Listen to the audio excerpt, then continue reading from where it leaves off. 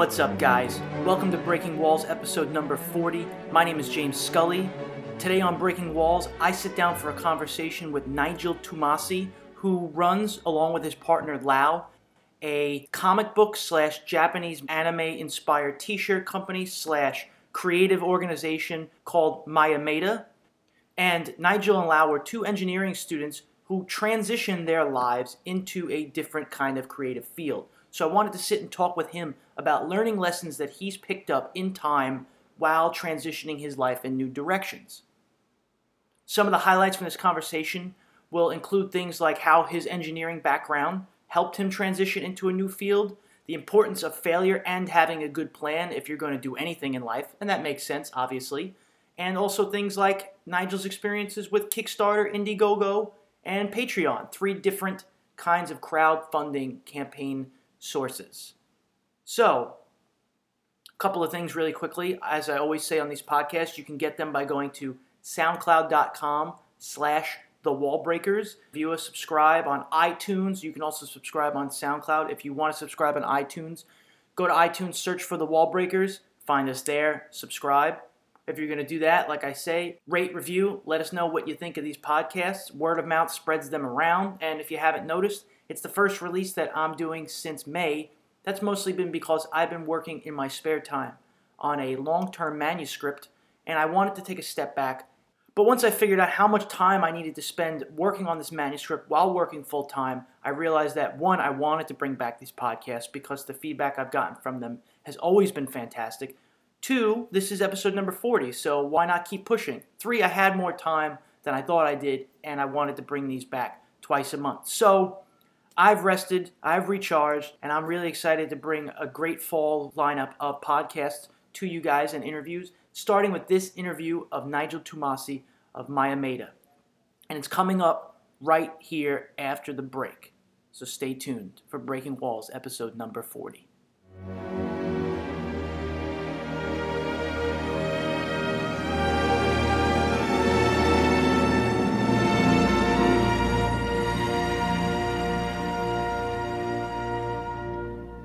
Hey guys, back on Breaking Walls, and my guest today, Nigel Twumasi. Thank you very much. No problem. And I wanted to sit and talk with you because, well, for 2 reasons. 1, you have a lot of different experience with using different kinds of crowdfunding campaigns, be it Kickstarter or Patreon. And also, you went to school originally for engineering, correct? Yes, yeah, definitely. I went through the whole kind of science engineering path and then just like veered out of it. Right. You are not using the specificities of that background today to earn a living. No, I think it's interesting. I'm using a lot of, maybe not the specifics in engineering, but a lot of the processes in the way I work with other people that I gained through that experience in what I do now. Okay. So before we even get into any specifics, are you basically saying that the structures that you learned as an engineer, you're translating the skeleton of that to other forms of creativity? Pretty much, yeah. I found that even without realizing, just the way I did my degree and the way I worked once I graduated, and the people I learned from, like my boss and teammates, just have like just instilled some work patterns in me that I use now without even being conscious of them. Sure, absolutely. Okay, let's go to the beginning. Now, how do, at the time, 5 engineering friends, where was the necessity to, not even come up with a business plan, but make Japanese inspired? Obviously, you're an anime fan, so you wouldn't have had the inspiration to make a Japanese inspired T-shirt without that. But do you remember the moment where that began?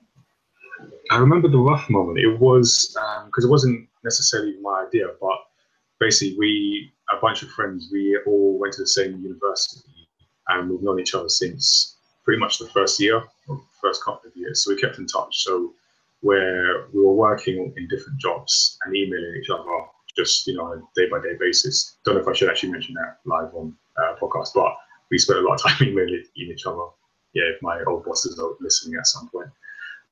So yeah, we're all fans of Japanese culture, anime, or just cartoons in general. And then someone got the idea to make T-shirts. Say, hey, let's make some Japanese-inspired T-shirts. Let's go back to our old university and try and sell them. And being the engineer, the enthusiastic engineers we were, it's like, yeah, one by one, we're like, yeah, let's jump on that. Let's do that. Let's get some designs going. So we kind of went with it, and that was literally all the testing on that idea we did. We just went ahead and started making some designs. We came up with the name Mayamada, started making some designs ourselves, and sort of went through the first attempts of starting a business, which to be honest didn't go very well. So yeah, we kind of made the attempt, had the initial failure, and kind of had to come back from that. Okay, and now when you talk about learning lessons, you were, as a business nucleus, originally 5 people, and now you're 2. So, yes. People drop out, they realize it's not for them, or it was more work than they were ready for, and they don't want to put in that kind of effort. Yeah.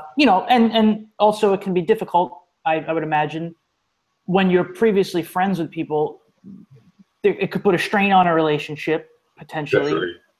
But with all that said, now you yourself, when things were not going the way you had anticipated, or you realized that your planning wasn't up to where it needed to be successful from a long-term solution, for you personally, was there a point in time where you had to stop and say, okay, am I going to go in for this for the long haul, or am I just going to walk away right now? Was there a moment like that for you where you had to make that kind of decision? Yeah, there was actually. I think from our first attempts, one of the many mistakes we made was trying to do all the artwork for the designs ourselves. And so we're all engineers or computer science degrees, so that wasn't our strong point. But we're just trying to do it anyway. So there came a point where we were looking for artists, and we met this one girl. I actually forget her name at the moment, but we sat down with her and we told her, okay, we've got this idea, here's what we've done. And she kind of gave us some feedback, basically saying, I like the name, I kind of like what you've told me, but what I'm seeing doesn't match with that. So that for us was like, because by that point we'd be like, it's clear it wasn't working. So that's kind of the confirmation that what we're doing isn't working.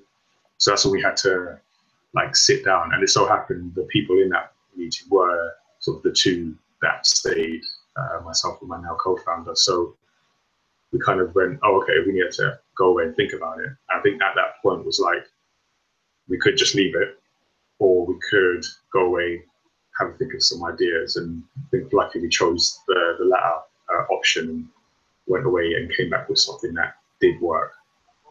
Would you say that's also good for your own ego in a way, to be able to step back and realize, okay, this isn't working. We can keep going down this rabbit hole, or we can take a step back for a second here and reevaluate?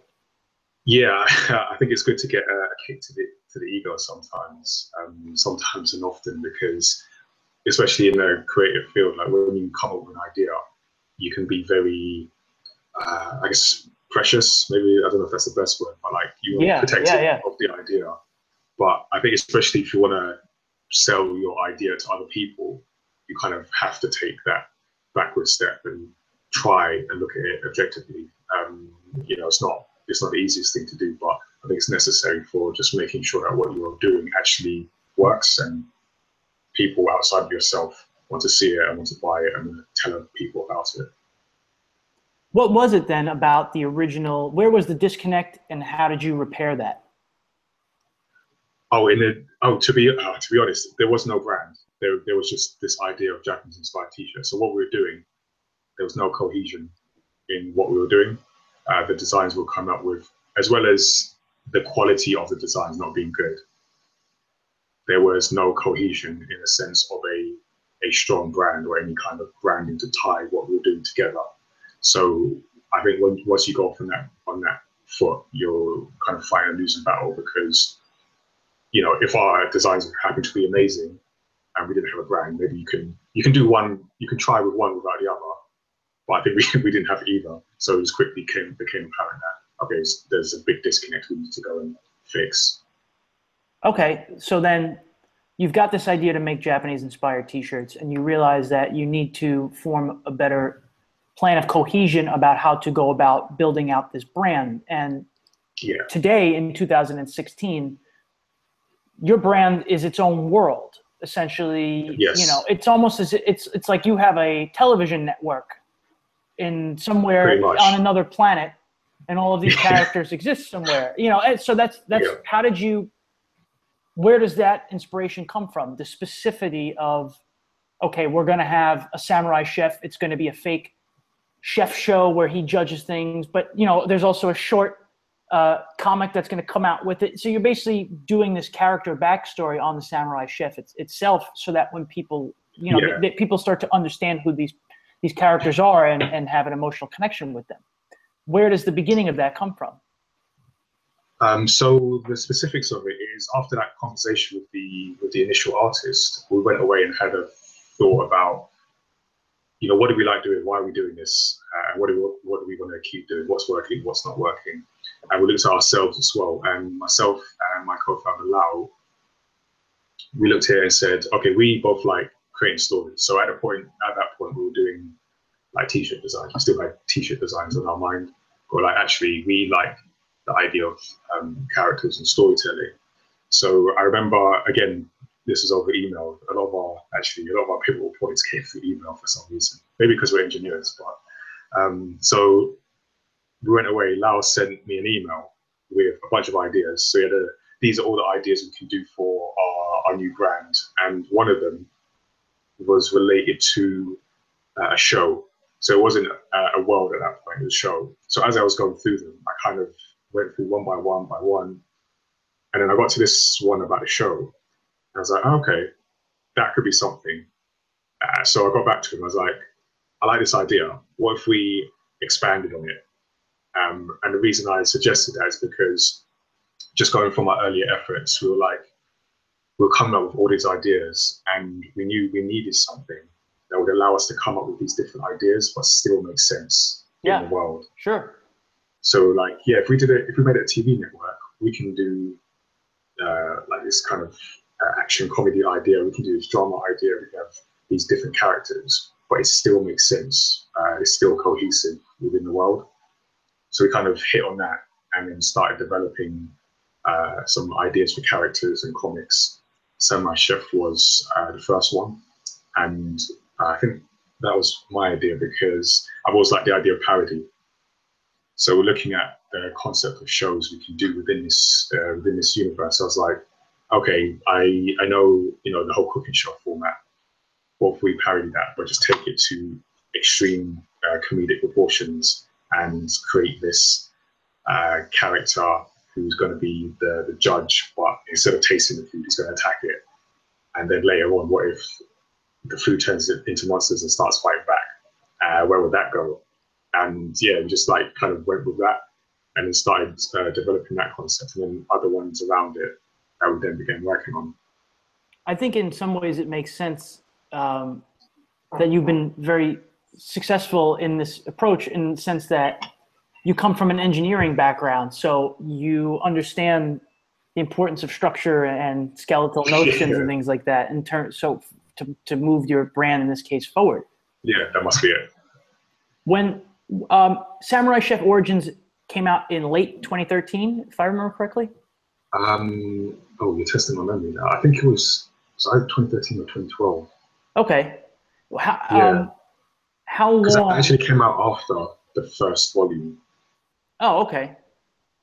Yeah. What I mean, volume 1 of Samurai Chef, right? And Origins is actually the prequel that comes later. But yes. Volume 1 of Samurai Chef, when it first came out. Okay, that was 2013. Right. How long did it take you to put the comic itself together? Okay. What kind of reception were you hoping for? Now, that was your first experience with Kickstarter, Volume 1 of Samurai Chef? Yeah, crowdfunding in general, and that was maybe the biggest lesson we've had in the whole Kickstarter crowdfunding journey. And even though we came up with the original idea for like the television network universe in 2011, like end of 2011, and it took us almost 2 years to get the first comic done, and a lot of that was partly just our inexperience in the field, partly the fact we were still focusing on t-shirts even after we came up with a new concept, and then also because of the Kickstarter. So we tried that. This was a point where Kickstarter was only in the US, and we had to get a friend help us with his account and set up a Kickstarter. And we were, I guess naive is the word. We really didn't know what we were doing, to be, I guess, kind of harsh on ourselves. But we set out, we were like, okay, we've got the Samurai Chef, we've got these 3 other concept shows. Let's do a Kickstarter, and we'll have them, we'll work with different artists, and we'll raise money to fund the production of artwork for each of these stories. And it's going to take us this long. We had a crazy, unrealistic expectation of how long it would all take. So I think we initially wanted $10,000, and then we got 4,000, so we fell well short. Although it was not too bad to raise 4,000 on just a concept alone with zero backing, like audience that already knew us. So that was like the first lesson, like realistic aims, realistic goals. But out of that, we kind of went back again. We had a look at the situation. We're like, okay, we maybe try to bite off more than we can chew. Instead of doing 4 different stories, let's focus on one. Let's try the crowdfunding again, and let's see where that goes. So we stuck with Samurai Chef just because that was it's the easiest character. Still, it's the easiest character for us to just get. It's a samurai monkey chef that attacks food. Like, you get it. You either like it or you don't, but you get it. So we went back to that, and we did actually went away from Kickstarter, and we did Indiegogo. So we did the Indiegogo campaign, and then we launched that, and that was successful. And then that allowed us to make the volume 1 of Samurai Chef by 2013. As somebody who has used, I just want to get you to give me a top level impression of various crowdfunding sources. I'm familiar with Indiegogo, Kickstarter, and Patreon. For somebody who isn't, in your experiences, what do you think are the positives and negatives to those various different platforms? I think, for one, before you answer, one thing that you definitely discovered was that people are more likely to give you financial aid if your idea is more fully baked than not, so that they can kind of wrap their head around the entire thing and say, okay, I know I'm not just wasting my money here, even if I love this person or I like them a lot. I don't want to just throw money at something that's not really thought out. So that makes sense, just from like that just makes sense from a business perspective. But specifically, the platforms themselves, Kickstarter, Indiegogo, and Patreon, what would you say are some of their positives and some of their drawbacks? Okay, I mean, so with Kickstarter, the reason why we went with Kickstarter, even with that first attempt, we could have done Indiegogo because it was still there, it was still available in the UK as well. But at the time, Kickstarter had the brand appeal, so people knew Kickstarter. So it wasn't like, because we're asking for money, we're asking potential strangers for money. We thought, let's go with the one people at least will have heard of. So that, at least at the time, was a plus for Kickstarter. Just the network effect in a sense. But I think the sort of, to go to Indiegogo, like the pro there was that they actually. So I mean, with Kickstarter, the way it works as a brief overview is that you have a creative goal, and you set a financial target that you need to complete this goal, and then people back it. If you reach the goal, then you get all the money, and anything you raise on top. If you don't, you get nothing. So that's kind of the drawback, the all or nothing. So you kind of have to be, fairly sure that what you're aiming for is realistic and that people back you. Otherwise, you put a lot of effort into a month-long campaign, and you can get to 99% and end up with nothing if you don't get 100. So there's the risk with Kickstarter. But with Indiegogo, you can have 2 options. So you can do the all or nothing, or you can do the take what you get method, where even if you don't reach 100%, you get what you've raised by the time the campaign ends. Which it sounds, on the face of it, sounds okay, I'll go with that one, but once the campaign ends, you're still liable to fulfill, what you promised. So you've got to make sure that you still have enough money to do that. So there's various pros and cons. And I think for Indiegogo also is that, I guess the types of people, at least at the time, the types of people that were on there, we found that Indiegogo, there were a lot of, I don't know what the proper term is, but like cause campaigns. So I think people wanting to support a cause, whereas Kickstarter had essentially products. Like I'm kind of generalizing here, but it's very much people. I want this cool looking product, and I think that's the way Kickstarter set it at the beginning. Is like you have to, something tangible, something that you're going to ship to people in some form. So because of that, I think we found more people wanting to support, maybe more willing to put money into a concept. Because I know at that time we didn't have much to show. We just had this concept and some artwork. So I think we were able to find more people that were just willing to support us in that cause.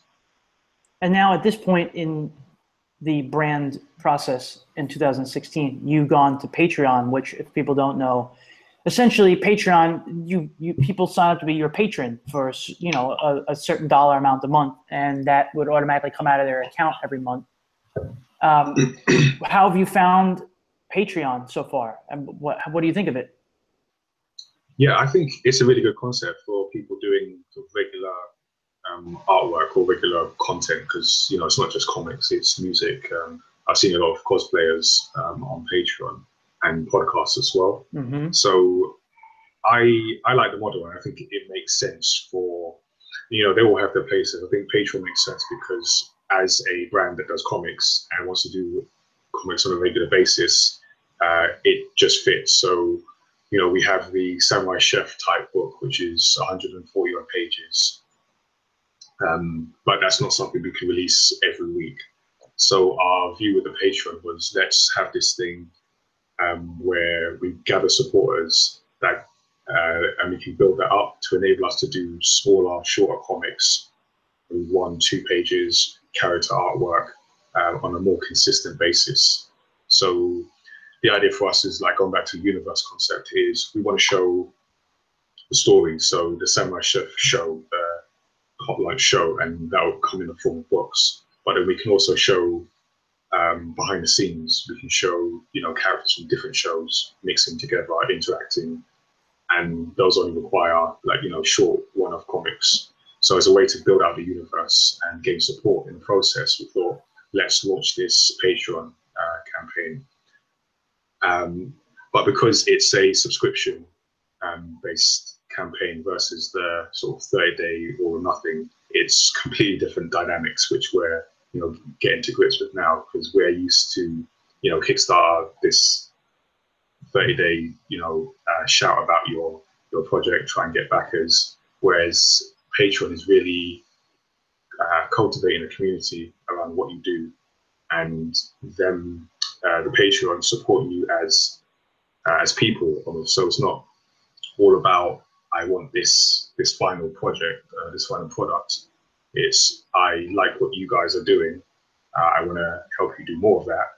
Here's what I can contribute to you guys doing that. Sure. And in return, you're getting, and then this is where it's similar. You're getting rewards, but then you're also reaching for milestones. So yeah, I think it makes sense. I think for us, it's something that we haven't been able to. I think only now we're kind of getting to the point where we can push it a bit more consistently. And there are some reasons for that. We wanted to do, I think we started it early in the year. We wanted to do a video, but sort of we had issues around the video, so we didn't get to put that on the page. So, planning to redo that and put it on, and then from there kind of start pushing it. But I think looking long term, I think that'll be a great way for us to build out the universe and get people on board with what we do. But as a still relatively unknown brand, it's important for us to build a community of people that are supportive of what we do and want to bring other people to it. Yeah. In that time, so your releases, your comic releases, going back to Samurai Chef Volume 1 till now, how have your expectations upon a release change when you first released Samurai Chef Volume 1?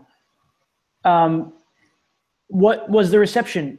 Did it meet or exceed your expectations? And now today, now that, you know, it's like you're no longer a rookie when it comes to releasing content like this, how has your expectation changed? Okay. Yeah, it's weird actually say like no longer a rookie. Actually, just this Saturday, I did a talk at a comic convention about, I think, like 10 tips for making comics. It was very weird because the convention was in like a university.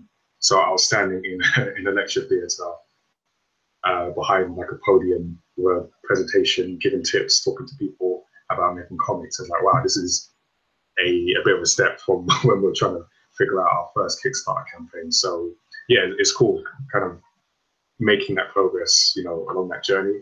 Sure. I think when we started, we didn't really have any expectations apart from, you know, the obvious. We want to, you know, like 1 million people to read our books, and, you know, it's like quite wild and, you know, non-specific goals. But what we found is that our sort of friends and family were very supportive of what we were doing, but also, which, you know, we're counting on, at least that, but also people from, you know, around the world were, you know, supporting the campaign. So we're shipping books to different parts of the world. So it was good to see, because again, like when you're creating things and you've got the idea in your head, it makes perfect sense, but it's the point at which you bring it out into the real world to people who don't know you, have no, you know, reason to, you know, say, oh, this is great, you know, well done guys. They don't care about that. It's either, is this a good idea or not? Do I like this or not? So to see some level of positive response from people is like, yeah, I'll pick up this book, and then also getting feedback from people as well. So after we got the book made, we took it to a comic convention, and yeah, so after we shipped the books, took the rest to the comic convention, selling them to, again, people we don't know, and we're getting good feedback saying, you know, this is funny. We like this character or this particular character. When this bit happens, that was really cool. Or we had people like, you know, here are the lessons I picked up when reading the book. So for me, that's always a really good part of what we do, is to get that feedback from people, that positive, or even if it's like constructive feedback, constructive criticism, then just getting that real feedback from real people. I think that beat our expectations because we weren't sure what people actually think when we put it out in the real world. And would you say that's also a good thing? Well, I guess you would definitely agree that it's a good thing to not have that fear that you're going to learn something when people criticize or people give you positive feedback. There's going to be a takeaway there, that getting out of that box that you create for so long, but eventually you have to show the world. Exactly. Yeah. And I think I mean, I speak to a lot of people who are kind of afraid of putting the work out for various reasons. Either, you know, it's not quite there yet, or more than a few people have said, you know, I'm afraid someone will take my idea, which I was trying to dismiss like right off the bat, because I don't think that's a good idea not to do something. Not to say that's not a threat, but it's not an idea. It's not a good reason to stop doing your work as well. So yeah, it's kind of just seeing those types of people saying, yeah, put the work out and see what happens, get the feedback, because that's how you improve. Like from what we've heard from other people, we take it in, we try and make ourselves better, and we take that to the next thing. And yeah, that's kind of the way I see it. How are you and your partner Lau? You guys are friends first, and then you've become business partners. How do you balance that? You know, because myself, having done the Wall Breakers, for instance, with friends of mine, there's a definite, well, like the friendship grows in a lot of ways, but also there's a worry that, like, oh, if things go sour, this can hurt the friendship as well. How are you balancing that? How are you communicating to make sure that that doesn't happen? And how do you guys go about this? Yeah, that's a really good thing to consider at the beginning. And I think for us, we kind of, because we fell into, in a sense, what we were doing, we didn't really, like the honest answer, we didn't have the conversation where we stop and say, you know, what's this going to do to our friendship. We just like went into it. But I think for me and Lau, because I think number one, we're on the same page, if not the exact same approach. We're on the same page. And I think if you're going into a business idea with someone, it's important to just establish that you are actually on the same page and the direction you're going in is the same direction. Because I know from part of the reason why 5 became 2 is because there were different directions, and I definitely learned that once that happens, that you can't reconcile that, because if one person wants to go left and the other's right, there's nothing you can do. You can't meet in the middle. So it definitely helps to establish that actually this is what we want, and especially when with a new business which is going to grow, it's going to change. I mean, from when we first started to where we are now, the idea has changed slightly. Focusing more on the stories and the characters versus the t-shirts that we're trying to do at the beginning. So it's worth also reviewing periodically to say, this is where we're still going, even if that direction changed, that you're still both going in that same direction. So I think that's been a big help with us, that we just make sure that we're still on the same page. And then the other thing that we're lucky is that we're both fairly relaxed people, and like if there's a problem, we can say, I have this view, and it's not don't take it as a personal attack. So the criticism from each other comes from like a place of I think this idea is bad, or this idea needs to be changed, or this approach, not you're bad and you suck and what you're doing is rubbish. It's the idea. So you kind of keep it on that level. I think that makes a big difference to not affecting the friendship. And because we knew each other for like 13 years now. So a long time. So you just know, because there's not I wouldn't get into that position with just anyone. So already to be in that position, we've had to know each other and have a good understanding anyway. And do you guys essentially talk every day to keep that level of trust where it currently is? Are you in contact with each other just about like every day you talk to each other? Yeah, actually pretty much through some, if not like we meet physically once a week just to go through different ideas or review, because Lau, he still has a day job. I left mine. So it's kind of to say, here's what's been happening, or what are your views or feedback on certain things, and then we talk, WhatsApp, we message each other about different ideas, and then we also, in fact, with that same group of people we were emailing during work, we still all have a WhatsApp group together, so we kind of we all keep in contact anyway, so like they all know what we're doing, and then we just talk as friends anyway. So I think just keeping that casual in some areas, as well as being able to talk about business and making that switch, just makes a big difference. I also think just to add to what I was saying before, is the roles within a team. I think that's actually another important thing, is establishing, when you're doing a small business, the roles are quite fluid and you find yourself wearing different hats. But in terms of what do I go to you for, and what is your main responsibility, kind of establishing that so people know their place within a team. Mm-hmm. And that just makes things go a lot smoother. So it helps because I'm sort of doing like full-time work on this, so certain things just come to me naturally.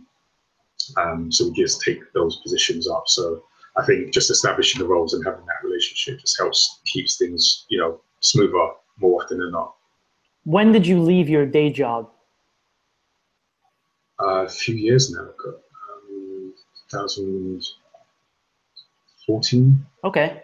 And what was it that pushed you to the point where you said, I can do this, I can leave this financial security that I currently have and take this on full time? Yeah, that was a long kind of debate with myself. I basically got to the point where the job was okay. I can't say it was a story where I was like, I hated my job, I hated everyone, and I just had to get out. It wasn't that. It was, this is fine.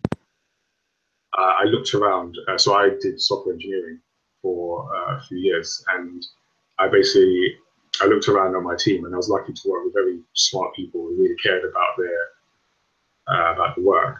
And I found that I didn't care as much. And I was in a place where I was doing, essentially trying to do like the minimum to Get just by, to keep get by. going. Yeah, yeah. Yeah, yeah. So I wasn't trying to excel or anything like that. Not that I was bad at what I was doing, but I just wasn't trying to get any better necessarily. And I thought, actually, that's not a good place to be, because then this is it, really.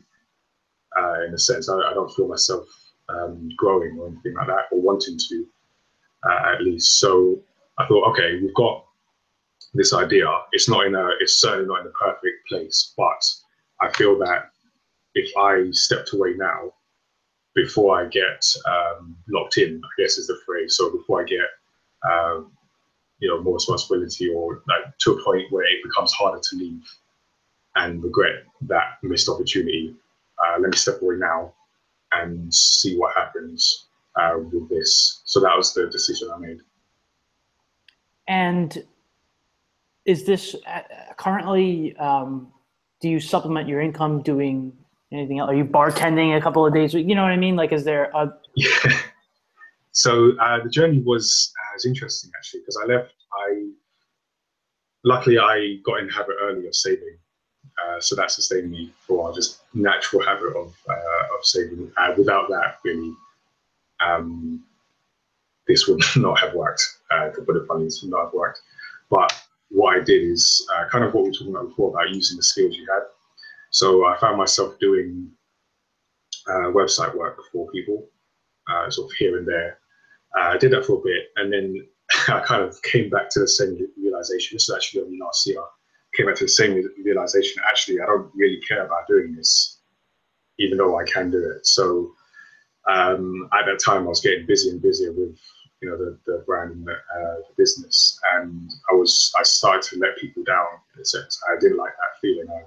So I was like, okay, let me stop doing this. But along the way, what also happened is that with the whole storytelling thing, so we were making comics, putting our characters and stories out. I met a lot of people along the way who worked in schools or worked with young people, and they saw what we were doing on the storytelling side, and they were like, "Okay, you should come in and like talk to the kids, or you should put yourself forward as someone who can help develop like that kind of creative thinking in young people." Sure.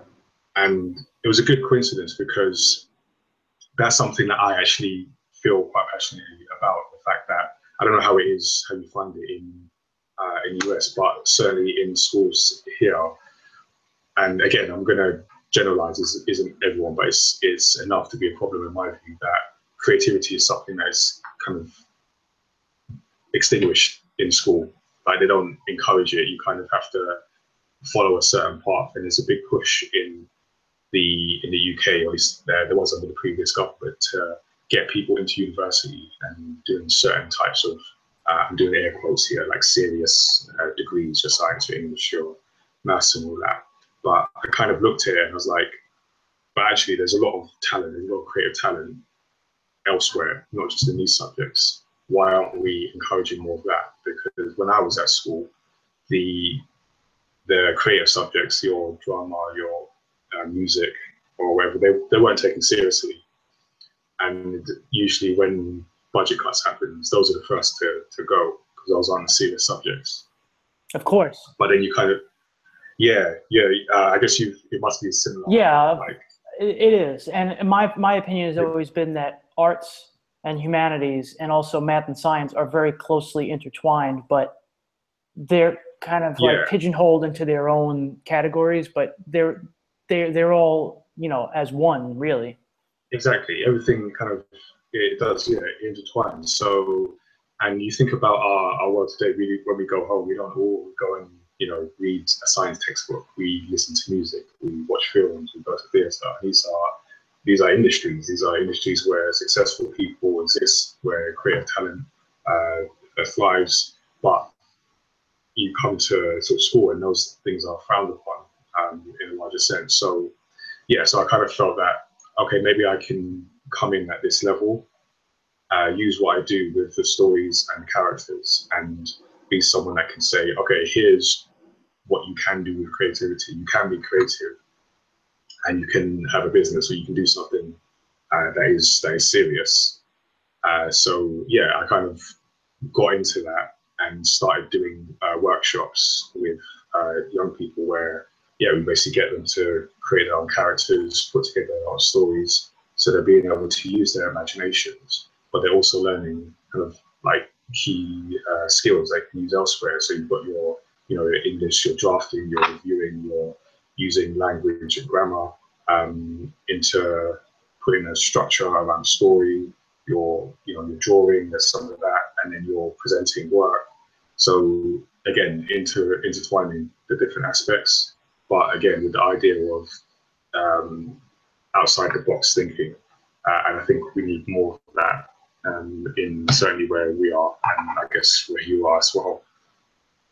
Absolutely. And I'm assuming, obviously, that this is the inspiration behind the hashtag Be Creative 2016 campaign that you're currently championing. Yes, exactly. So it's, yeah, so that's why I started doing that as a way to answer your previous question, to like supplement income and establish myself as someone who can come in and deliver that kind of learning. So bringing it back to the brand, I wanted a way to sort of keep it within the Mayamada universe in a sense. So we came up with this Be Creative hashtag, and our idea is to use that as a way to, in a sense, carry out our views as a brand.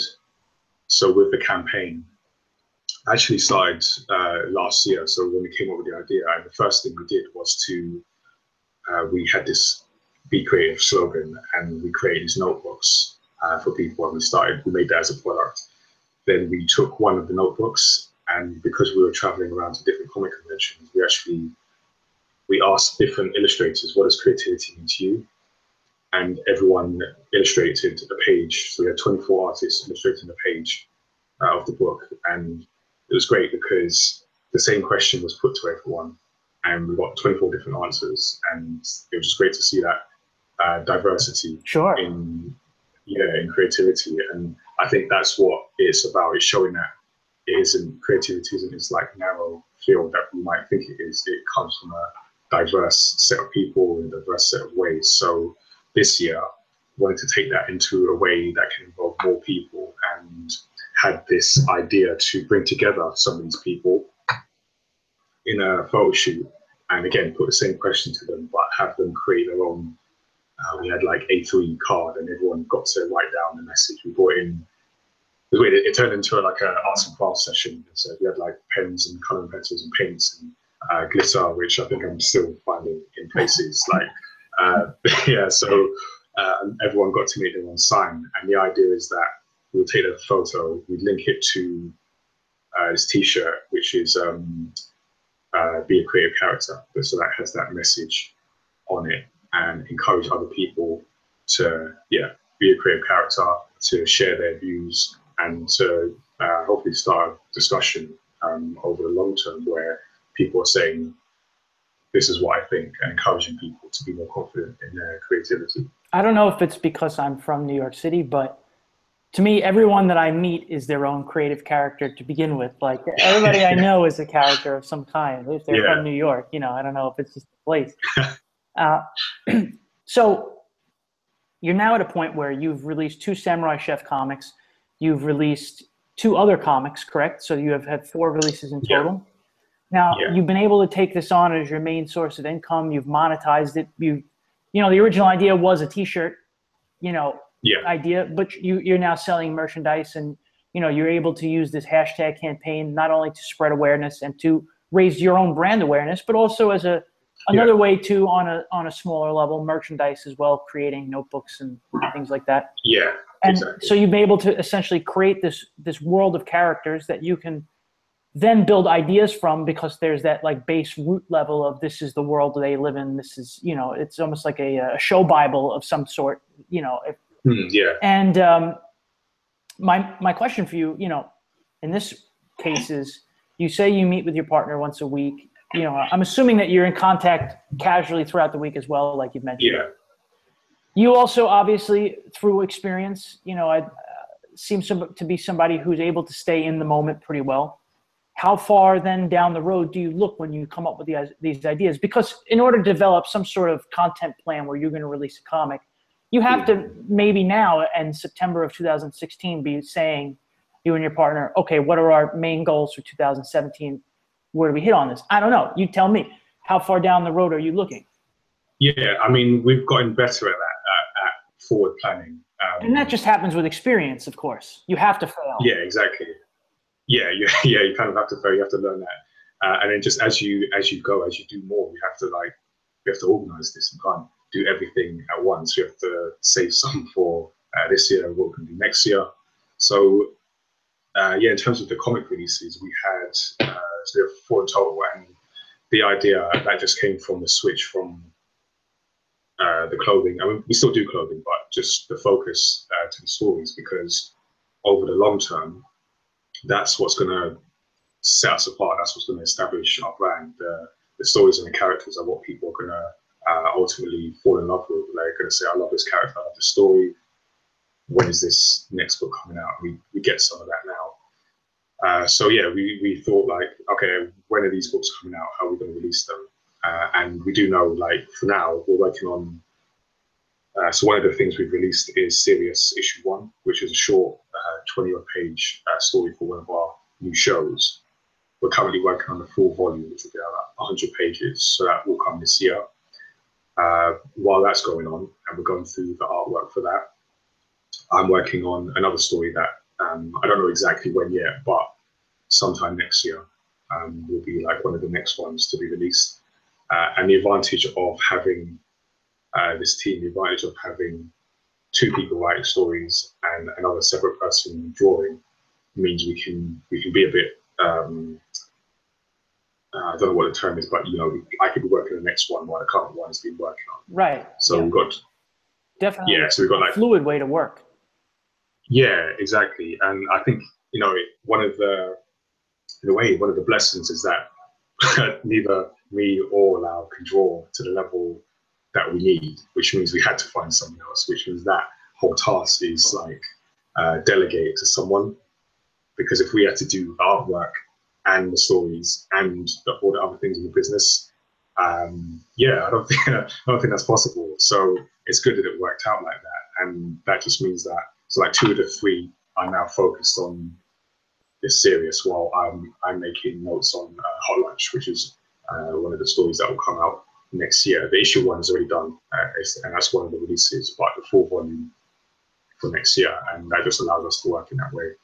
And I also think you guys are intelligent in the sense that you're creating little, almost like mini creations and teasers and books to sell in and also advertise and market the larger creation. You know, you're giving people a taste. Yeah. It's very much like a tune in next week type of serial in that way, which goes right into the world that you've created as far as like a pretend television world too. So exactly, and it does work well. When I did the talk over the weekend, I was saying to people, one of the tips is like, you want to resolve your story, but you also want to leave enough to hook people in if there's more to come.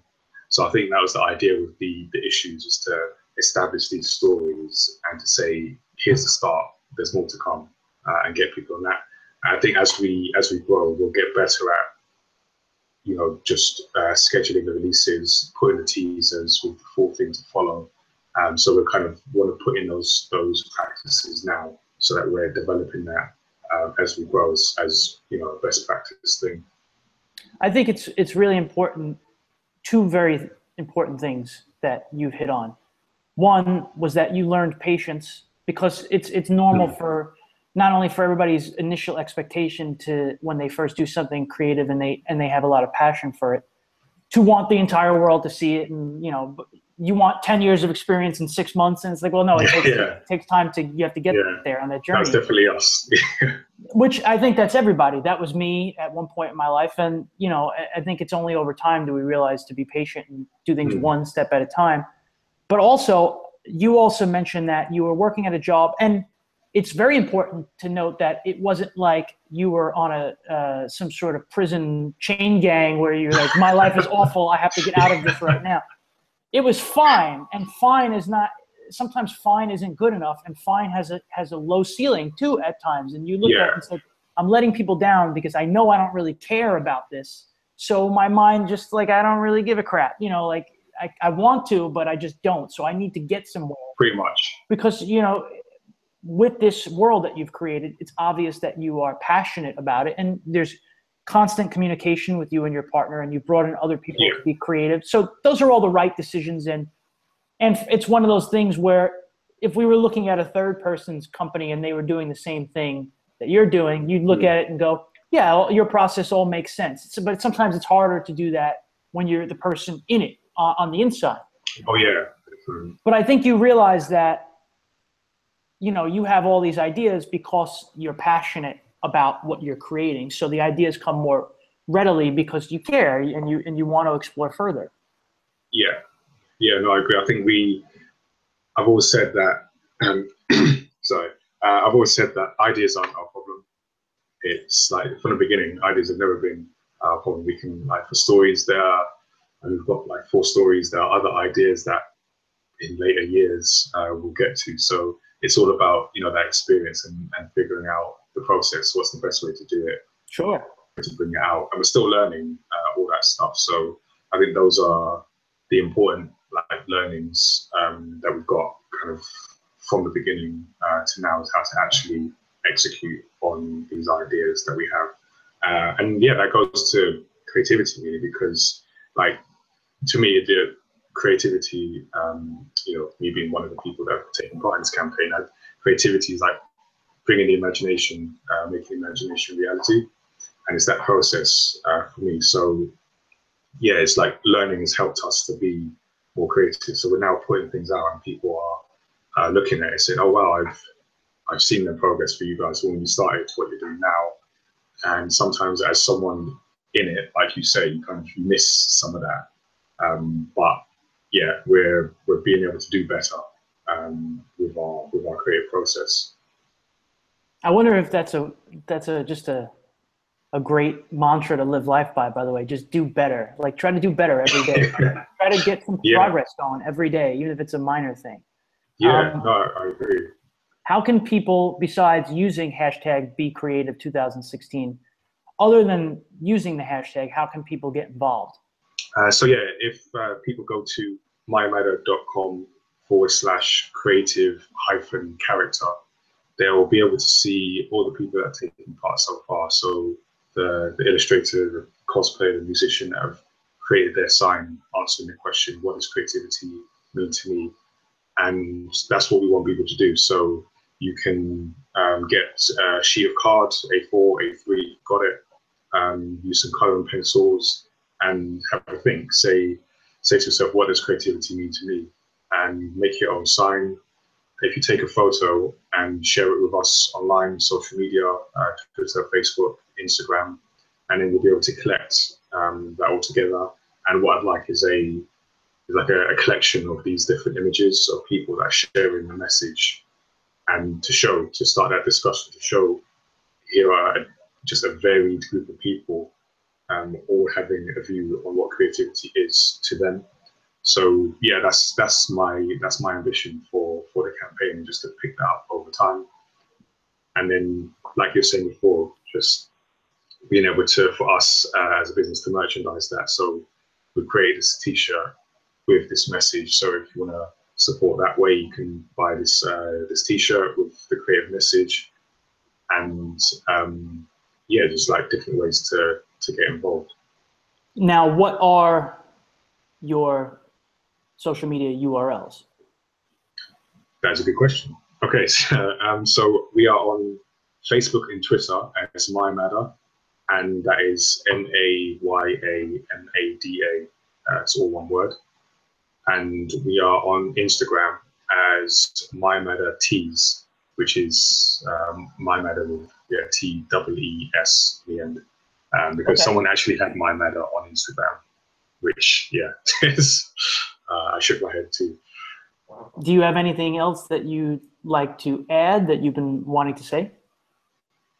We've also got YouTube, so I forget that. So we have channel Mayamada, and those are the main social media.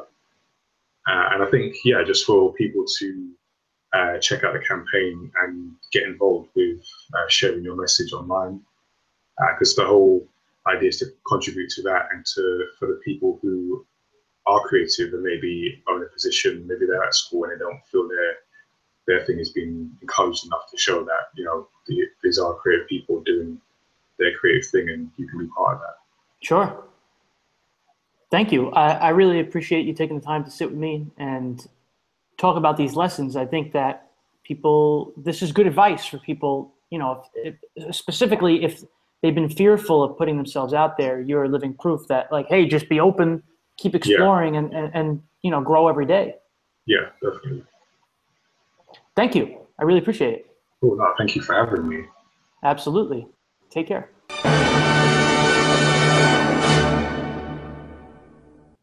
Nigel, thank you so much for a learned, eye-opening chat. You've had such tremendous experiences in your short career.